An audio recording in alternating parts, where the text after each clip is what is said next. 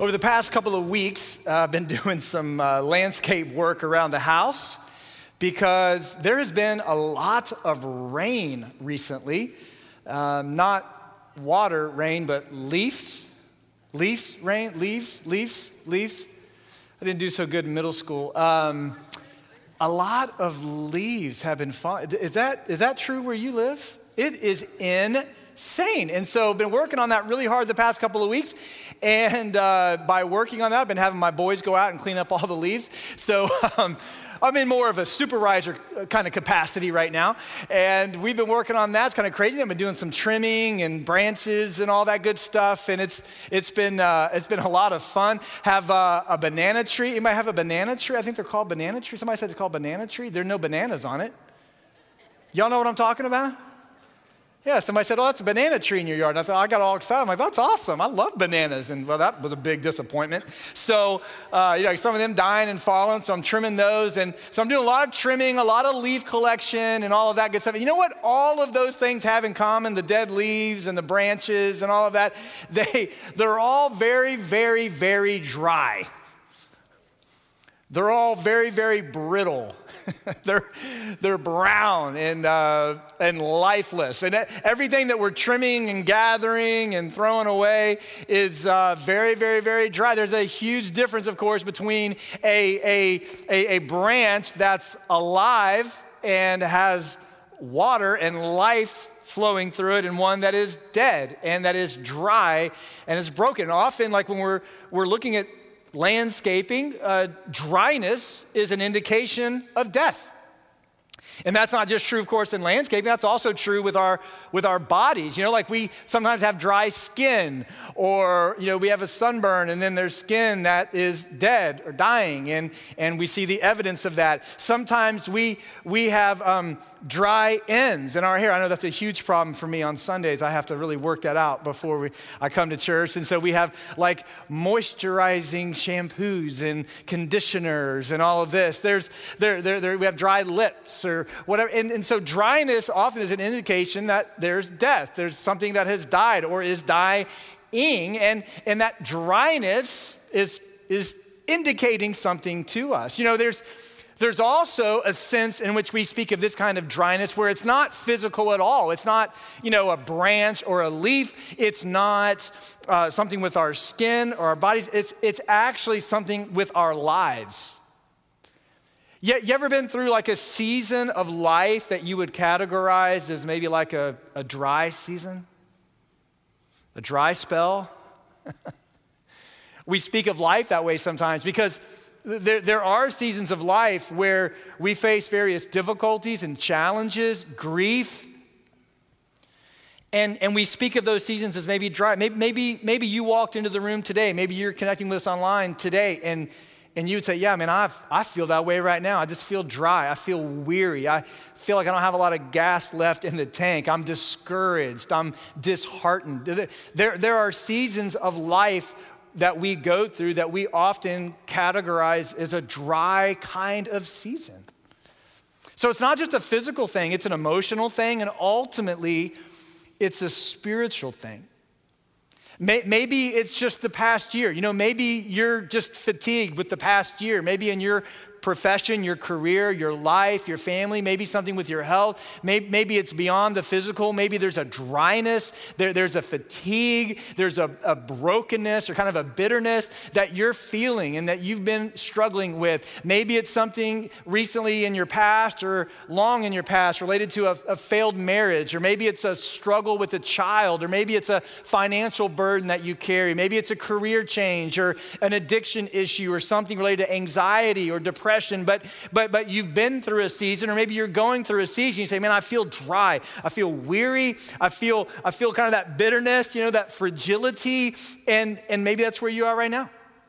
Because there is a dryness that extends far beyond the physical. The deepest type of dryness that we wrestle with in life is actually emotional and spiritual. And there's an example from human history that I think actually encourages us in those seasons of dryness that all of us go through. It goes back to like Israel's history, back when they were brought into captivity under the Babylonian Empire. You see, the nation of Israel had a proud history, and they saw God work through them in incredible ways. I mean, there's no other nation in the history of the world that has experienced as many miracles as the nation of Israel.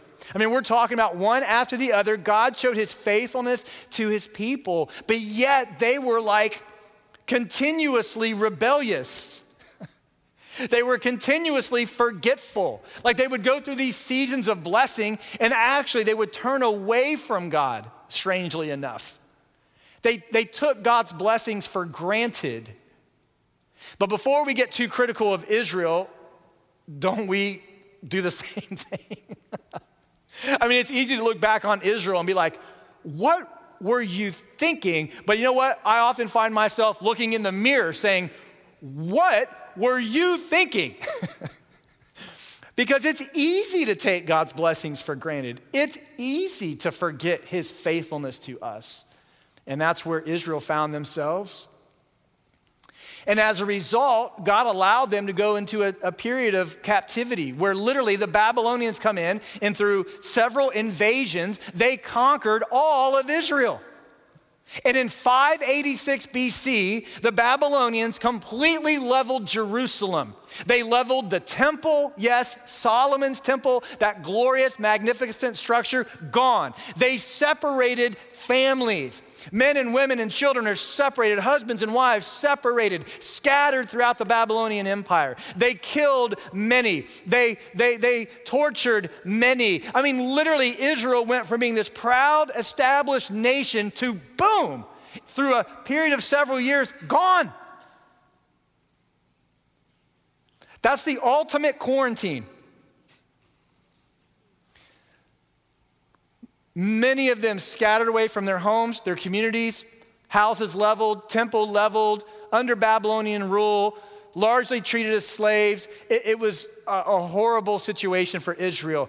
And safe to say, there was a dryness to them, a weariness to them, a struggle among them. The nation of Israel was lost. But yet, we see that even in the midst of their struggle, even in the midst of their dryness, even in the midst of their unfaithfulness, God was faithful to them. And here's what we celebrate today: the fact that we have a God who is faithful to us even when we are not faithful to him. And God's faithful to his people, Israel. And so here's what's so cool. He actually sends one of his prophets to the nation, and he's getting a message to these scattered people all across the Babylonian Empire that God's not going to leave them scattered. He's not going to leave them broken. He's not going to leave them dried out. No, he's going to do a work where he's going to rejuvenate. He is going to ultimately resurrect these dry, dead, broken people. And so he gives a vision to Ezekiel to communicate to the nation. Here it is. Ezekiel says, "The Lord took hold of me, and I was carried away by the Spirit of the Lord to a valley, and it's filled with bones, one right after the other. And he led me all around the bones, and these bones covered the valley floor, and they were scattered everywhere across the ground." And this is very emphatic in the original language. "And they were very, very dry," or dried out. Man, this is a hopeless situation. This is a bleak situation. In essence, what God is picturing here is that the nation of Israel is like this valley of bones. They're scattered because they were scattered. They're broken because they were broken, and they were dry. They were weary. They were out of gas. They were operating with no hope. And before God moves to do something about it, he gives Ezekiel a picture of how bad it really was. And you know what? Before you can ever fix something, you have to diagnose how bad it really is. And God's giving Ezekiel a picture of how bad it is for Israel. Because here's what happened to Israel. Their dryness was caused by disobedience. Now, that's not always the case. Sometimes we go through dry seasons of life through no fault of our own. This past year is an example of that. It's just the result of the brokenness of our world. But there are other times we go through seasons of dryness because it is our fault. It is our own doing. It's through our disobedience. And here, let me tell you how disobedience works in our relationship with God. Disobedience creates distance, and the distance creates dryness. And if there's a dryness in your life today, it's possible that dryness exists because of the distance that your disobedience has put between you and God, and we've all been there. That was the case for Israel. Their distance was caused by disobedience. They were leaning into their religion and their religious practices, but they were not leaning into a relationship with God, which is what he wanted most of all. That's true for us. God is interested in a relationship with every single one of us. And so Israel was looking to other sources than God to meet their deepest longings, to satisfy the deepest longings of their hearts. They were looking to other false gods. They were looking to other human endeavors. They were looking to all of these temporal fulfillments that don't actually fulfill and satisfy. And so they were dry. They were broken, they were weary, and even in exile, scattered all over the Babylonian Empire, Israel kept going deeper and deeper and deeper into their disobedience, which created distance from God and led to even more dryness. So by the time God gives this vision to Ezekiel, he's like, man, this valley of dry bones are very, very, very dry. You see, there's a cause and an effect relationship dynamic to every single relationship we have. It's a relational dynamic that's a cause and effect, right? Let me give you an example. My wife and I have been married over 20 years. I asked her recently in preparation for this message, I said, sweetheart, can you think of a time early in our marriage where I said or did something that created some distance between us? And she said, how much time do you have? All right, well. And she mentioned a few things, and I'm like, oh, I can't mention that in front of, no. And so true story. The very first words out of her mouth, oh, do you mean like the time you threw away all of my baby pictures? No, I know that now. It would have been helpful to have some of you with me about 15 years ago to say, don't do that. I was working in the garage one day. We were about to move, and I was going through all these boxes, all this storage, and I was just, getting rid of stuff we didn't need and going through. And I didn't throw away any boxes with any baby pictures. Oh, also, I should mention this, our wedding album. Again, I know it now. We move, we start going through boxes. She says, where are my baby pictures? Where's that? Where's our wedding album? I'm like, oh, it's in one of these boxes. No. They're gone. She hasn't forgotten. And may I just say to you, looking back on that week, I recall some distance between us. Any of you ever been there? There is a cause and an effect to our human relational dynamics, a cause and effect. And if you do something dumb, if you do something hurtful, if you say something hurtful, it's going to put distance between you and the other person. If you do something that's gracious, that's loving, that's encouraging, it brings proximity. There's a cause and effect to these human relationships that we have. And listen, it's no different with God. There's a cause and effect dynamic there. And when we don't acknowledge his goodness, when we do not reciprocate his faithfulness, and we do not honor him with our obedience, it puts a distance between us and him. And what does that distance do? It leads to a dryness, because we become detached from the one who can ultimately give us life, and life to the fullest. That's where Israel was. What does God say to Ezekiel? Just look around. Israel now is like this valley of scattered bones that are what? Very, very, very dry. Why are they dry? Because their disobedience created a distance that's led to a dryness. But God's not going to leave them there because God's faithful. And so here's what happens. He says this to Ezekiel. So he says, son of man, can these bones become a living people again? And Ezekiel, who does this for a living, all right, who's a servant of God for a living, has a lot of doubts. That's how bad it was. And here's what he says. Oh, sovereign Lord, you alone know the answer to that. Which is code for, I don't think so. It's kind of like how I answered questions when I was in middle school, right? Oh, great teacher, only you alone know the answer to that. It's either that or C. It's always C. All right. I just want you to see Ezekiel's doubt. That's how bad it was. He's looking over this valley of bones that are scattered and dry and brittle and broken. And God's like, do you think they can live again? And Ezekiel's like, well, I can't say no. Only you alone know the answer to that.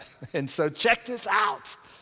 So God says, all right, I'll tell you, I got the answer. Here's what I want you to do. Speak a prophetic word or message to these bones. And I want you to say, dry bones, hear the word of the Lord. This is what the sovereign Lord says. Look, I'm going to put breath into you and make you live again. And I will put flesh and muscles on you and cover you with skin. I will breathe into you and you will come to life. And then you will know that I am the Lord.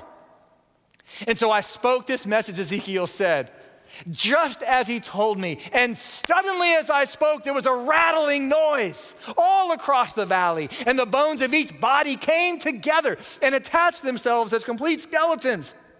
And then as I watched, he says, muscles and flesh formed over the bones, and then skin over that to cover their bodies.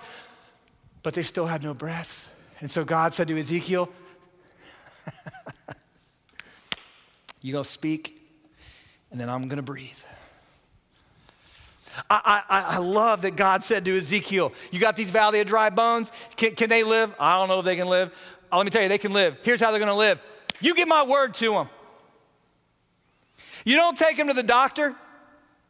You don't take them to some spiritual medium. You don't take these bones to some false god that's no God. You don't take these bones to church, some religious exercise. No, let me tell you what you do. You give my word to these bones. Because only the word of God can satisfy the deepest longings of our hearts. He said, give him my word. And Ezekiel, however reluctantly, says, okay, God, I'll do it. And he begins to speak the word of God to these bones that begin to rattle. You know what we call that? That's a resurrection kind of rattle. They come together. And the great theologian Jerry Lee Lewis said it best. There was a whole lot of shaking going on. And one by one, these bones start coming together. And then they're covered with muscle and flesh and skin, and all of a sudden you got like this army of people there, but they still don't have life.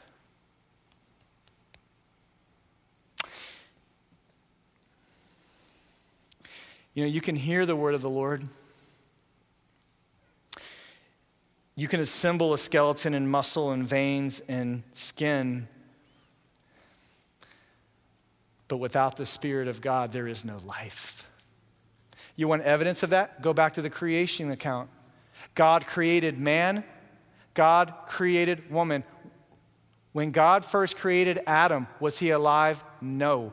He wasn't alive until God breathed the Spirit of life in him. And so look at what happens next here. I love this. Ezekiel, here, let me take you back there to the end of Ezekiel 37. There. He says, so then Ezekiel, speak a prophetic message to the wind, son of man, and speak a message that says, this is what the sovereign Lord says. Come, O breath, from the four winds and breathe into these dead bodies so that they may live again. And so I spoke the message as he commanded me, and breath came into their bodies, and they all came to life, and they stood up on their feet, and it was a great army. And God took a broken, desperate people, separated, scattered, and dry, and he put them together, and he breathed new life in them, and he says, I'm going to accomplish a great thing through them. That's the power of our God. Because Israel's greatest need, listen to me, was not for a territory of their own. Israel's greatest need was not freedom from the oppression of the Babylonians. Their greatest need was the need for God.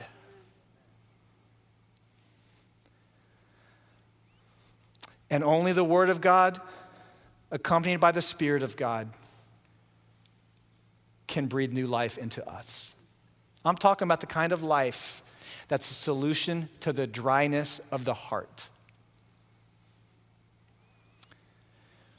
And hear me on this. Some of you walked into the room today, some of you connecting with us online today, and you got up this morning thinking your greatest need was financial, your greatest need relational, your greatest need circumstantial, your greatest need for a little bit of break, a little bit of vacation. Some of you think perhaps that your greatest need is either physical, relational, emotional, circumstantial. And listen to me, I hope today you'll see that no, your greatest need is spiritual. Because you can take a vacation, but when you come back from vacation, you're going to face the same crazy world. You can overcome a physical ailment that all of us deal with at times. It's called aging. I haven't figured out how to solve that. Any of you figure out how to solve that? I ain't figured out how to solve it. My oldest daughter's at college, and when she flew home after her first semester, we were so excited to go get her, and we met her at the airport, and we come out into the parking lot, and the first thing my precious daughter said to me is, "Oh my goodness, Dad, look at those gray hairs." I said, "Oh, looks like it's time to go back to school." All right, we'll see you later. Have I aged that much in 3 months? Apparently I have. You know what I need? Some moisturizer. Listen, at some point our bodies are gonna fail completely, entirely. I'm telling you, the deepest need we have is not physical, it's not relational, it's not emotional, it's spiritual. We're all facing the same end, no matter how we get there. But the hope that we have on this day is that God has provided a way for us to have eternal life. For us to live now with the hope and the promise of an eternal future.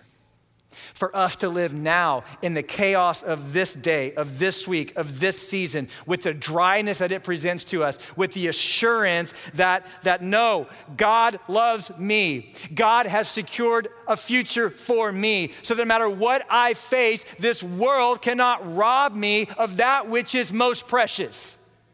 And that gives life, and that gives hope. And that gives just incredible security to these seasons of dryness. And without that, there is no hope.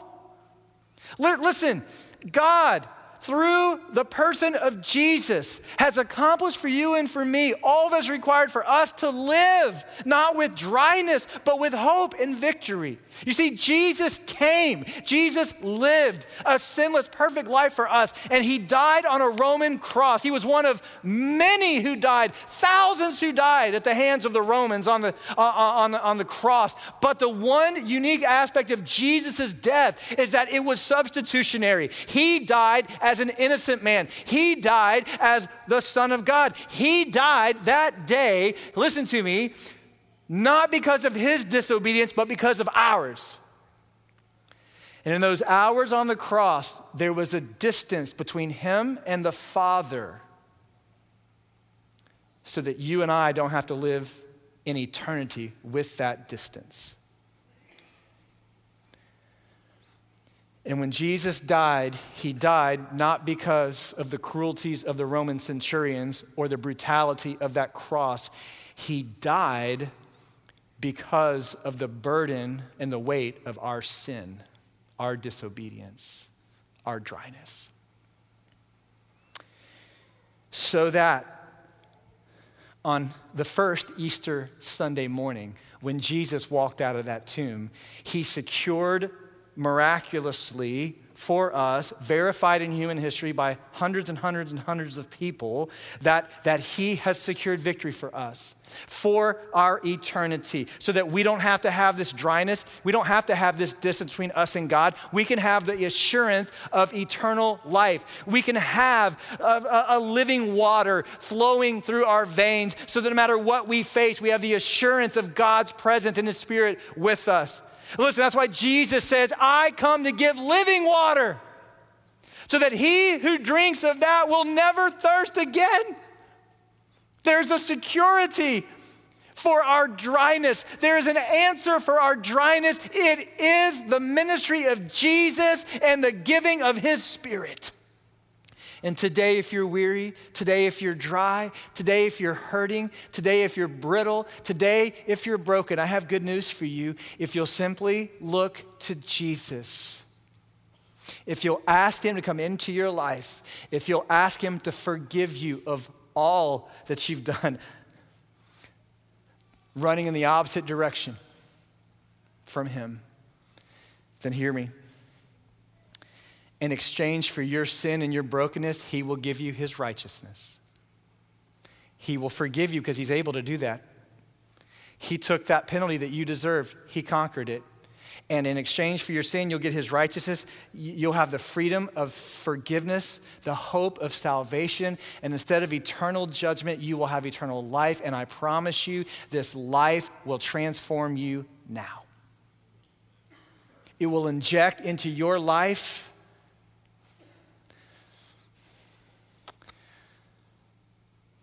a power and a sustaining strength that will see you through every season. Let me show you what Proverbs 20:25 says. Good news from far away is like what? Cold water to the thirsty. God is the answer to our dryness. And you know what? He's given us good news through Jesus. And that's what we celebrate today. And so listen, if you're here, if you're watching us online, you've never asked Jesus into your life, you've never welcomed God into your life, you've never received His salvation, I want to encourage you to do that today. In fact, you can do that right now. If you would, I'm going to ask you, all of you here, even those of you at home, if you would just bow your heads with me and listen, if you're here and right now God's speaking to your heart, you've got that tugging in your heart like, yes, that's what I need more than anything else. I want to lead you through a prayer that someone led me through many years ago. There's nothing magical about it. You're not praying it to me or to the person around you. You're praying it to God. And if God's brought you to a place where today you need to call out to Him for your salvation and you need to initiate this relationship based on His initiative and His faithfulness, then listen, I want to invite you right now to pray with me. Pray to God. Dear God, I recognize that my disobedience has created a distance between me and you. And I admit there are times in my life where I deal with a spiritual dryness. But I believe that Jesus lived and died and rose from the dead so that my sin can be forgiven and I can have eternal life. And so God, I ask you through Jesus to come into my life, to save me from my sin, to give me the hope of eternal life. I believe in you. I believe in what Jesus has done for me. And I receive His salvation today. I thank you for dying for me. And I now ask for your help as I live for you. And I commit to live for you and to live for King Jesus all the days of my life. For I pray in Jesus' name, amen. Listen, if you prayed to ask Jesus into your life today, I want to encourage you to reach out to us. You can simply text Bell Scholes to 77411. And a member of our team will get back with you confidentially and immediately and just set up a time to chat and to help facilitate next steps for you. Or catch me after service. I'll be out in the welcome hall along with some of our incredible team members at our round tables. We'd love to connect with you there. I'd love to meet you. I'd love to meet your family. And again, facilitate what God is doing, because this is a day we celebrate all that God has done and is doing. We celebrate today a God who brings a resurrection rattle to those who are dry and thirsty. This is a day we celebrate victory and life, not for this world, but for all eternity. We celebrate the hope of Jesus, the hope of the nations. Today we celebrate the fact that our God has conquered death, hell, and the grave. And so we proclaim that victory in Jesus together.